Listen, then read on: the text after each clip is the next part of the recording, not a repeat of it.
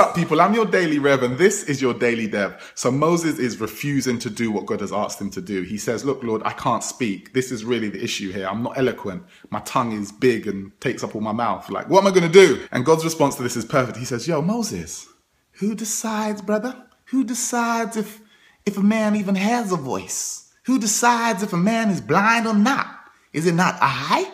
I know, Lord, I know, but please send someone else. Now, at this point, you and I, we would probably be a bit vexed. How can you not accept the fact that me, God, is going to be with you? But God is better than us, and he's humble enough to, even though himself, the creator, is not enough for Moses, he gives him another human and he says, here's your brother, take him. I love the fact that God is humble enough and sensitive enough to work with us in our weaknesses so that we will still achieve our purpose. I'm your Daily Rev, and that was your Daily Dev. Hey, I hope you got some value from that. If you did, why not leave a 5-star review on iTunes? If you didn't, why not leave a 5-star review on iTunes? Catch ya.